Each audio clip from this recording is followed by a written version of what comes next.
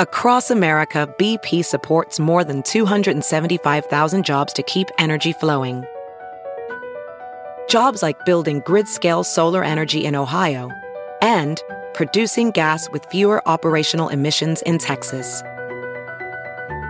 It's and, not or. See what doing both means for energy nationwide at bp.com/investing in America.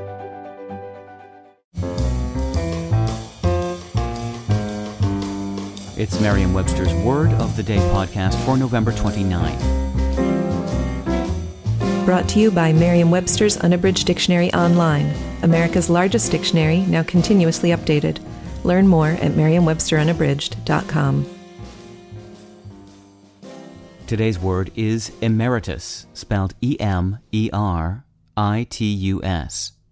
Emeritus is an adjective that means holding after retirement an honorary title corresponding to that held last during active service.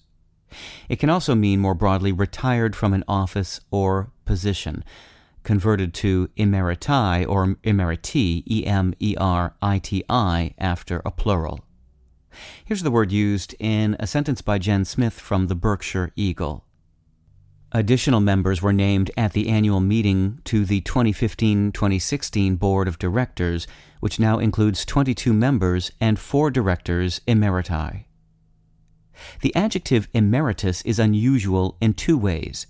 It's frequently used postpositively, that is, after the noun it modifies, and it has a plural form, emeriti or emeriti, when it modifies a plural noun in its second sense.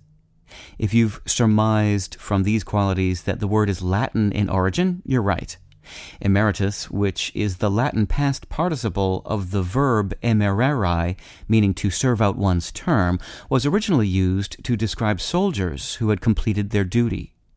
Emereri is from the prefix a, meaning out, and merēre, meaning to earn, deserve, or serve, also the source of our English word merit. By the beginning of the 18th century, English speakers were using emeritus as an adjective to refer to professors who had retired from office.